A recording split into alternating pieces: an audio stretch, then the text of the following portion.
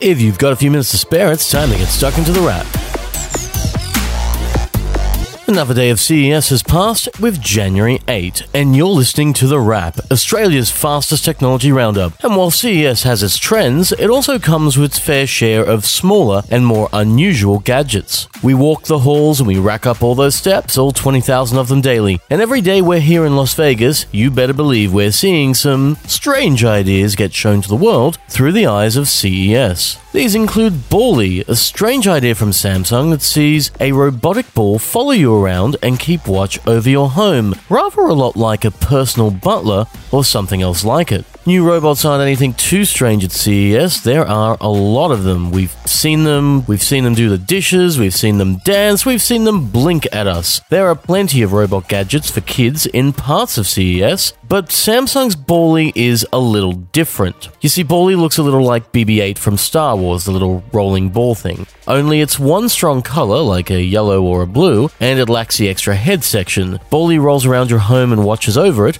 monitoring the mess in the house or playing companion to your dog or cat, and basically being a sort of instructor for your home by commanding over the other smart devices your home might have. That means if you have a robotic smart vacuum already in your home and Bally sees you dropping something, or maybe your cat intentionally creating cat lateral damage, it can tell the robotic vacuum to remove itself from the charger and go clean the mess, almost like it's leading the way. And in that way, Bally is a little like the controller for your home, and it's not the only thing that may end up confusing and delighting. There are a few takes on companion robots here, but we found ourselves confused and delighted by something that wasn't a robot, but was instead a phone. Now, phones aren't something CES is exactly known for, that's where Mobile World Congress comes in, and instead of a phone that does something cool, this one was kind of slow and awkward, and it doesn't seem like it would give you a reason to talk about it until you see what it really was. Now, Hisense doesn't do phones in Australia, but elsewhere, it has a phone that comes with a color e-ink screen. Now, where have you heard of e-ink? Well, that would be the screen technology on a Kindle, and this is a color version of that.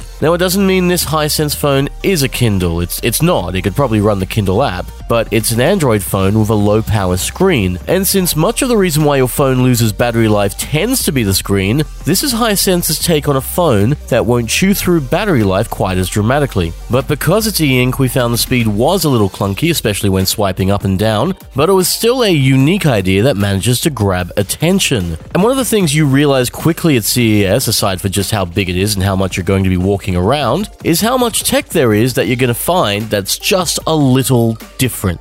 While Nikon's 24 to 2000mm Coolpix P950 seems awkward, we get a point for that. It's a smallish compact for capturing stuff really far away, and it has a 24 to 3000mm sibling in the Coolpix P1000. These are cameras that are more telescope than camera. We're even partially on board with the social TV craze affecting CES right now. Everything from Samsung to TCL to Hisense and plenty of others have a TV that can rotate with your phone, allowing you to watch things in portrait mode and essentially wirelessly watch what's on your phone, yet on your TV. Think of it as a TV made for TikTok. It comes across as a TV specifically made for millennials and the generation that's coming now. And Samsung's is even coming to Australia, the Zero. But that and Bally weren't Samsung's only unusual technology. The company also has a very cool thing you don't see every day, an exoskeleton. Now, this is one of those medical technology examples that you won't necessarily expect from a TV brand, and we sure didn't. Basically, you wear it around your waist and on your legs,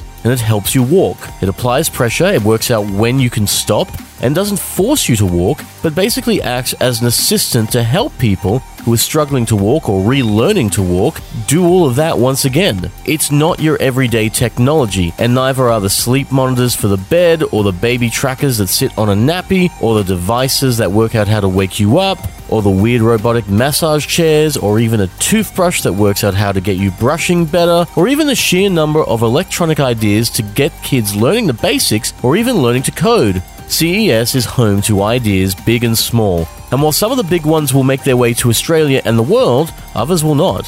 So some of what we're mentioning right now might not even see the store shelf in the light of day.